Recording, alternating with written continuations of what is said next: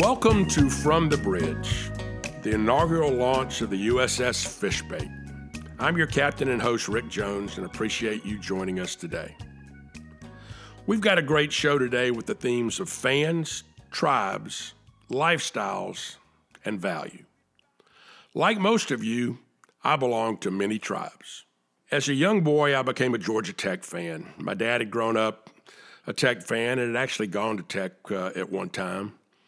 And as a small boy, I had the chance to go to many Tech games at historic Grant Field, and I became a lifelong Tech fan. I remember one story. I must have been 6 or 7 in the early 1960s, and Georgia Tech was playing nationally ranked Tennessee at Grant Field, and my dad said, let's go down to the game. We didn't have any tickets. And so we waited and we waited and we waited. And right before kickoff, my dad found a guy, a scalper, and said, how much are tickets? And the guy said, I've got 2 on the 50-yard line, and they're $50 a piece. Well, this was the time that the tickets were $5 each. My dad was a federal investigator, and he opened his wallet, and the first thing that scalper saw was the big badge. And my dad said, how much were those again? And the guy said, their face value, $5. And so we got in with 50-yard line seats for a nationally ranked game at face value. It's not easy to be a Georgia Tech fan, especially in a state where the Georgia Bulldogs are so dominant. There's an interesting story I heard the other day. There was a nasty divorce case in Atlanta. A couple were splitting up, and they were competing for who's going to get custody of their 9-year-old son. So the judge asked the boy, son, do you want to live with your daddy? And the boy said, no, not a chance. He said, well, why not? He said, well, my daddy beats me. The judge was very dismayed, and he said, well, I guess you want to live with your mama then, don't you? And he said, oh, no, my mama beats me. And the judge said, well, son, where do you want to live? He said, well, I want to live with Georgia Tech. They don't beat nobody. In spite of all that, I'm still a Georgia Tech fan. I'm all in on the Georgia Tech tribe. I'm also a major Parrot head. I first saw Jimmy Buffett at the Great Southeast Music Hall in Lindbergh Plaza in Atlanta, Georgia in the summer of 1971, and I became an instant fan. I now have all of Jimmy's records. I've read all his books. I listen regularly to his Margaritaville channel on Sirius XM. I've seen him many times in multiple cities, including just last weekend on the final day of the 50th anniversary of the New Orleans Jazz and Heritage Festival at the Fairgrounds in New Orleans. I tend to quote Jimmy Buffett a lot. Things like changes in latitude, changes in attitude, or I'm growing older but not up, or my favorite, life is like a tire swing. I'm one of Jimmy's boys. Speaking about music, our opening song each week is from the late, great General Norman Johnson and the chairman of the board with a beach music classic, Gone Fishing. I'm also a huge beach music fan and consider myself a member of that tribe too. With sponsorship, brands want to reach tribes. The only reason a brand will pay to sponsor a property is because of the children, the fans. They want to reach the perfect affinity group, members of the perfect tribe. My former boss, the talented Chuck Jarvie, once gave me the best definition of an affinity group. Chuck says an affinity group is a group of people who will suspend rational behavior in the pursuit of their passions. Wow. Suspend reality to pursue their passions. Those are the tribes that brands covet. Those are the real fans. Speaking of Chuck Jarvie, he's always been a futurist about what's next in marketing and sponsorship.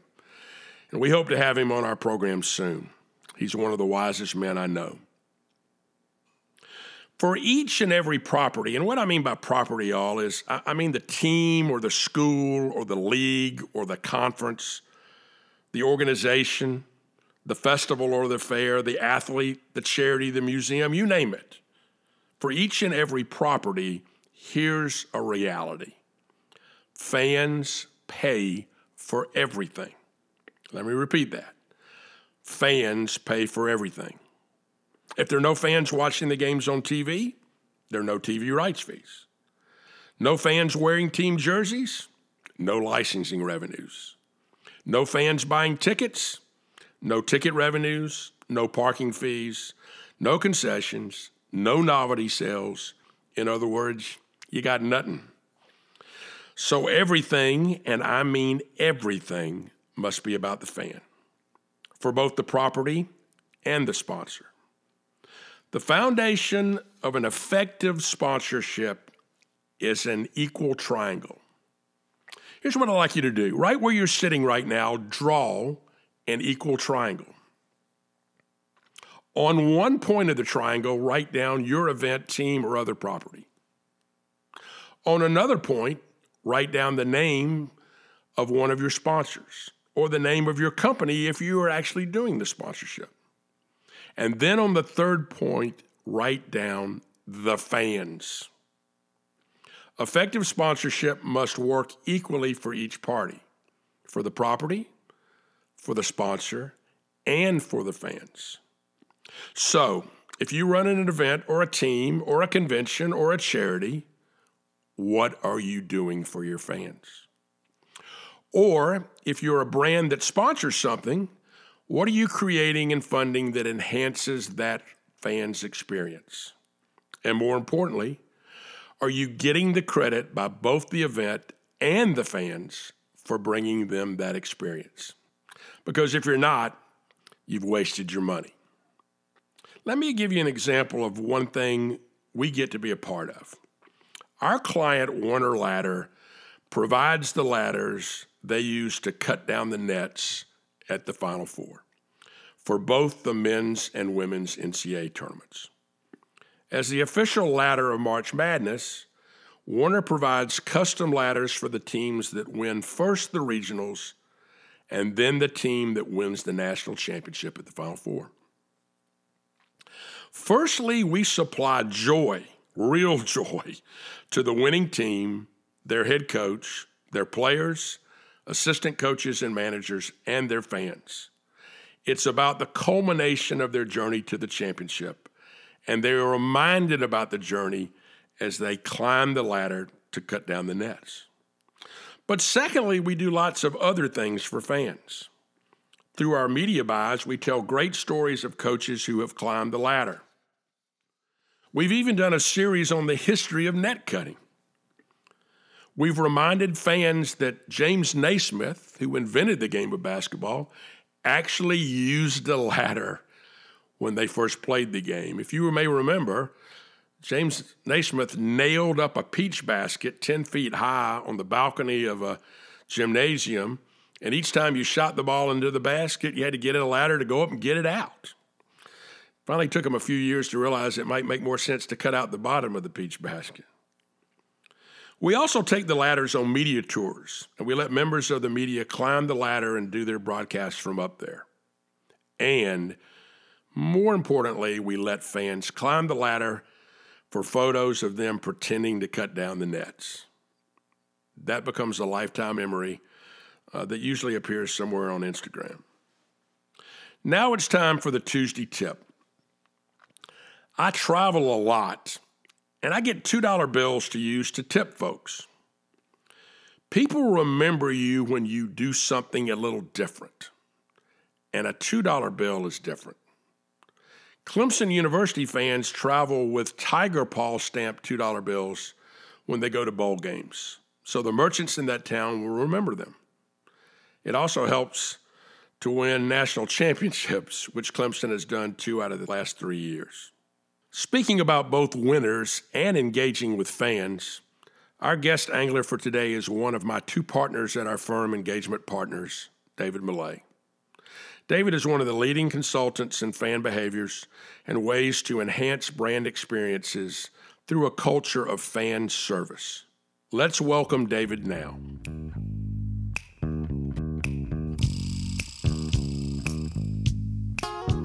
Hey, David, welcome to From the Bridge. Thanks for having me, Rick. Appreciate the time, and really looking forward to our conversation. Got my coffee, and we're all fueled up. I've got my coffee too. Early mornings, you always got to have a little cup of Java. Hey, David, give us a little of your background. Maybe starting with where you grew up and a little bit about your background. For sure. So I grew up in Orlando, Florida, and what took us there actually was it really shaped a lot of my professional career now, looking back at it. And that was that my dad took a job with the Walt Disney Company, and he was really starting up the ESPN Wide World of Sports complex. Back then it was Disney's Wide World of Sports complex. And so really growing up, it was this constant infusion of Disney and sports and the marriage of those two worlds. I learned a lot from my dad growing up, and in terms of what to do and how to act, and especially in that professional setting. I mean, the running joke was always that we'd be in airports and he'd be bending down, picking up trash. And it was so embarrassing back then. But as we look at it now, right? I mean, having worked for Disney, that is just so ingrained in us. And there were so many lessons that I think he took from the Walt Disney Company that translated into our lives growing up as kids. But yeah, it was definitely an interesting time growing up in Orlando. Well, did you know from an early age that you maybe wanted to work at Disney? No, I absolutely thought there was no way I was ever going to work at Disney. I was so jaded, and I had been to Disney so many times that I never thought I wanted to be there coming back. I loved it, but it was just, it didn't have the same allure for me that it did for a lot of other people. So actually leaving college, I thought I wanted to go work at a big Fortune 500 corporation and start as an entry-level business analyst, work my way up, really get a deep business acumen, and then go work at an athletic department. Never thought I was going to end up back at Disney. Well, what brought you there? Well, this kind of perfect role opened up after I graduated from Notre Dame, where I was looking at going to Target or 3M or a bunch of other Minneapolis or Chicago companies. But this perfect role opened up at a place called Disney Institute, which was and is still basically the external training and advisory services arm of the Walt Disney Company. So what that means is a CEO basically comes to Magic Kingdom and says, "Oh my gosh, the customer service is so great. They've got vice presidents picking up trash, right, on Main Street, USA. How do we get that kind of culture in our company?" And so that's what we would go do, is we would go help organizations with leadership, culture, customer service, kind of showing them the Disney way.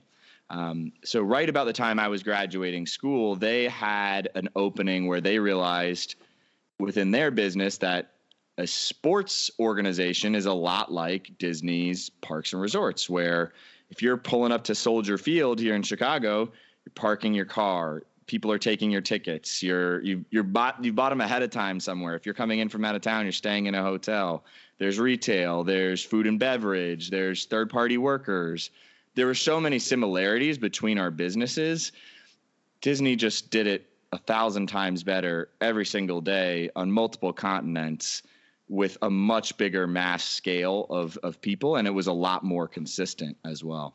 So we helped sports organizations, and what I got brought in to do was to help kickstart our ventures into the sports industry.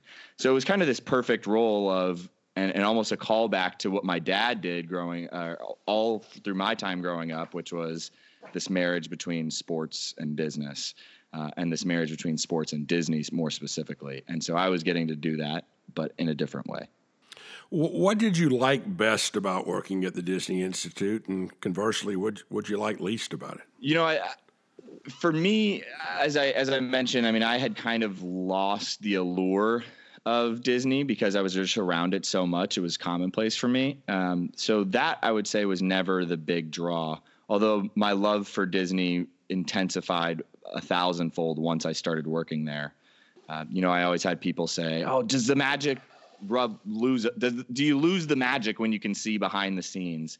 And from my point of view, it just got 100 times better because I saw, wow, the company's way smarter than everybody actually even thinks they are. Because I got to see all those things behind the scenes. So that was definitely one great part. But for me, the real great part about it was when I first started there, it was kind of like the wild, wild west. We were almost like a startup, but with giant name brand recognition and giant resources behind us. So I remember my leader, when I first came in, said to me, "Hey, look, we've really got a gray playing field in front of us. As long as you're helping us make money and drive impact for clients, that's all we really care about. Go innovate and go try new things." And that is hands down, that was the best part for me, is that we got to try things left and right and we had the resources to do it. So it was this almost, again, like a mini startup. So that part was awesome. You asked what part did I not like as much? And I think over time, as we grew and almost literally grew our revenue 100% in the first 3 years that I was there, or 4 years that I was there, people around the company started to notice. And anytime people in a big corporation start to notice what you're doing, everybody now starts wanting a say in things. So the innovation aspect of it was lost, and maybe not completely, certainly, but for the most part, what they would see happening was, as we were growing, they wanted to really make sure that we were delivering consistent product. And by doing that, they kind of put in all these dummy-proof processes. And by putting in these dummy-proof processes, only dummies really wanted to work there. And that's an exaggeration, but a lot of smart people ended up leaving because that innovation aspect that so much of us loved was gone, or certainly diluted. You know, I've been friends with your dad for a long, long time, and we had always talked about having the chance to work together. And one of the great joys of my career has been us putting together this new agency, Engagement Partners. What's Engagement Partners really all about? So Engagement Partners, it came out of a few different conversations, and this is, a whole. This could be a whole episode in and of itself, right? But really, Engagement Partners is all about helping athletic departments and sports organizations become more customer-centric, or in our words, more fan-centric, right? So really, from my point of view, all three of us had different paths to coming to seeing why engagement was really necessary. But from my point of view at Disney Institute, we had a lot of clients that loved our work that we were doing with them. And they said, okay, well, we want to go deeper. Talk to us about ticket pricing. Help us with wayfinding through our stadium, right? Help us from building experiences. Help us bring our heritage and traditions to life with storytelling. And those were all things that I knew all the people that could do that from my time at Disney, but that's not what Disney Institute did. And that wasn't a part of the business that Disney wanted to explore. So I knew that there was a business case for it, that people in the industry wanted that type of help and assistance and guidance, and nobody was offering it. So between Rick, between you, me, and Mike, right, we all brought different skill sets to the table, that said, hey, we can holistically as a group really focus on different elements that will help an organization become more customer centric. In this inaugural session of From the Bridge, we've spent a lot of time, talking about fans, that fans really do pay for literally everything in the sports and entertainment industry. So let's talk a little bit about fans. You do a lot with fan personas. What are fan personas and why are they important? So great question. I think fan personas in and of itself is part of a much bigger system of being customer centric, right? Where at its core, being customer centric is about creating value for your fans. And that is what you do as a business. You're focused on constantly creating value. But it's tough to create value unless you know specifically who those fans are. If you don't, otherwise you're stuck in this trap of how can I sell more tickets at a higher price so that I can continue making money. And instead of creating value, you're trying to sell. Instead of creating opportunities to buy, you're trying to you're trying to shove things down people's throats. And as a salesperson, right, everybody knows that is, you always want to create a situation where people want to buy. But it's really tough to do that unless you have a full, firm grasp of who your customers are. So when we think about fan personas, it's really about customer personas. The way that we kind of do them and that we approach them is based on something that's called the jobs to be done theory that was popularized by Clayton Christensen, who's a professor at Harvard Business School, and not originally created by him, but popularized by him. But it's this theory that a customer hires your product or service because they're looking for a job to be fulfilled or a job to be done. So if they go to the supermarket because they're trying to get groceries, the job that they're trying to fulfill is they've got to provide for their family and put food on the table, right? Literally, they quite literally have mouths to feed. So they are going to they're hiring your supermarket to help them prepare dinner, right?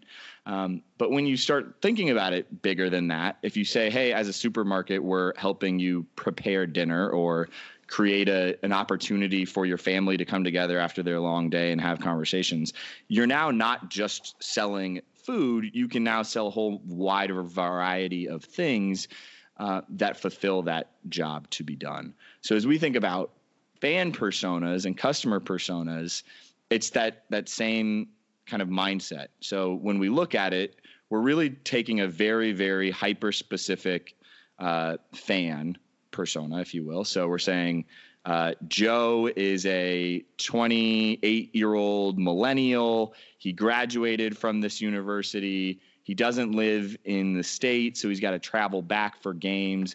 What are his jobs to be done? And when you think about it, you're looking at, all right, what are the pains, gains, and those jobs? So the pains are what makes Joe unhappy in life. What the gains are, what makes him happy, and the jobs to be done are what are the things that he's actively looking to be filled, right? And as a university then, or a sports team, what you've got to do is take a look at it and say, okay, how can we as a brand make Joe happy, remove things from Joe's life that makes him unhappy, and how can we play a bigger role in his life and help him fulfill his goals and dreams and those jobs to be done? If you're looking at it from that approach, you're now going to be in this value creation mindset, and your actions will follow, as opposed to just saying, well, how can I sell him tickets in a better way?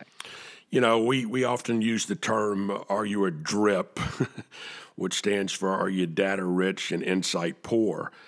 I think a lot of times people have the data about their fans and their fan personas. They just don't know what to do with it. Maybe it's a lack of wisdom. How do you create opportunities for your clients to be wiser? Yeah. So that's a big question. But I mean, from a bigger holistic perspective, like you said, there definitely is that data on campus. The problem is how widely shared is that data? And do your people even know that data exists? Because a lot of times I think people because departments are so siloed, a lot of times somebody's job is one thing, but they have data sitting in their department that might not help them with their specific function, but it would help 3 other departments. And because they have that data sitting there, they're not sharing it because in their mind, it's not that important. So what has to be done, and what we end up doing with our clients a lot of times, is helping them see what is this bigger shared organizational goal, and helping leaders guide their teams to place just as much importance, if not more, on the large shared common goals as they do on the individual team functional goals. So I would say that's the first part of it. Well, one final question. Can you really train organizations to be more fan focused?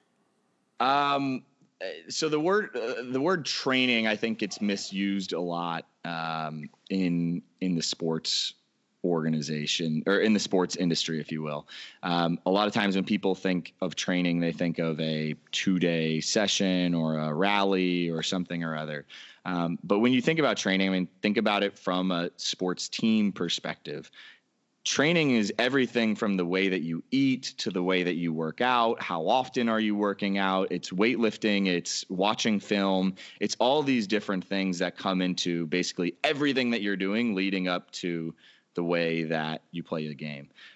So when I think about training, I hate thinking about it as, hey, we're going to come in there and we're going to teach you a bunch of things and then you're going to go walk away and suddenly do things differently for the rest of your life. No, I mean, the reality is, you're going to walk out of that room after a training and you'll feel great, but you're going to get back to your email and you've got 100 emails that you've missed over the last 2 hours, and suddenly you forget everything that you just learned. So in my mind, it's much less about training and much more about developing habits. And that comes through different systems and processes that have to be reinforced. So when I think as engagement, from our perspective, it's not that we're necessarily training organizations, but it's that we're helping them build better habits and helping put different systems and processes in place so that they can go deliver themselves that better customer experience and really become customer centric as a company or as an organization. David, those are great insights. How can folks listening today find you and follow you? So I'm on Instagram pretty often and Twitter every day, and LinkedIn as well. Those 3 platforms are the best. And on all 3, I'm at David Millay. I think Instagram might be at David.Millay, but that's Millay. I would keep up with us, posting a lot about sports and business and Game of Thrones, most likely. But yeah. Hey, pal, many thanks for joining us today and sharing your thoughts on fan engagement. Appreciate you having me, Rick.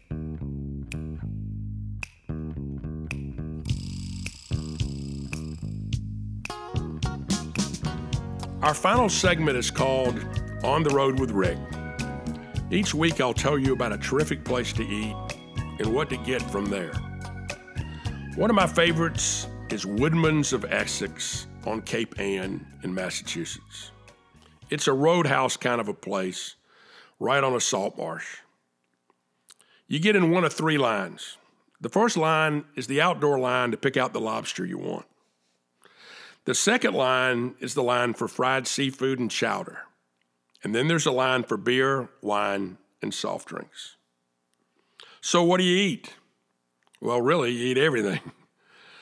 But the best things are their fried whole belly clams. They claim to have invented the fried clams back in the 1920s when they ran out of fish and potatoes. I've eaten a lot of fried clams in a lot of places, but these are simply the best. Speaking of the best, thank you for joining me today. Tell your friends and colleagues you can find us each week from the bridge. We'd love to hear your thoughts, questions, and comments. You can reach us directly at rick@fishbaitmarketing.com. And if you like what you hear, please leave a 5-star review. We started today's session with stories of Jimmy Buffett. We'll close with one of my favorite Buffett songs and lines. It's been a lovely cruise. See you next week.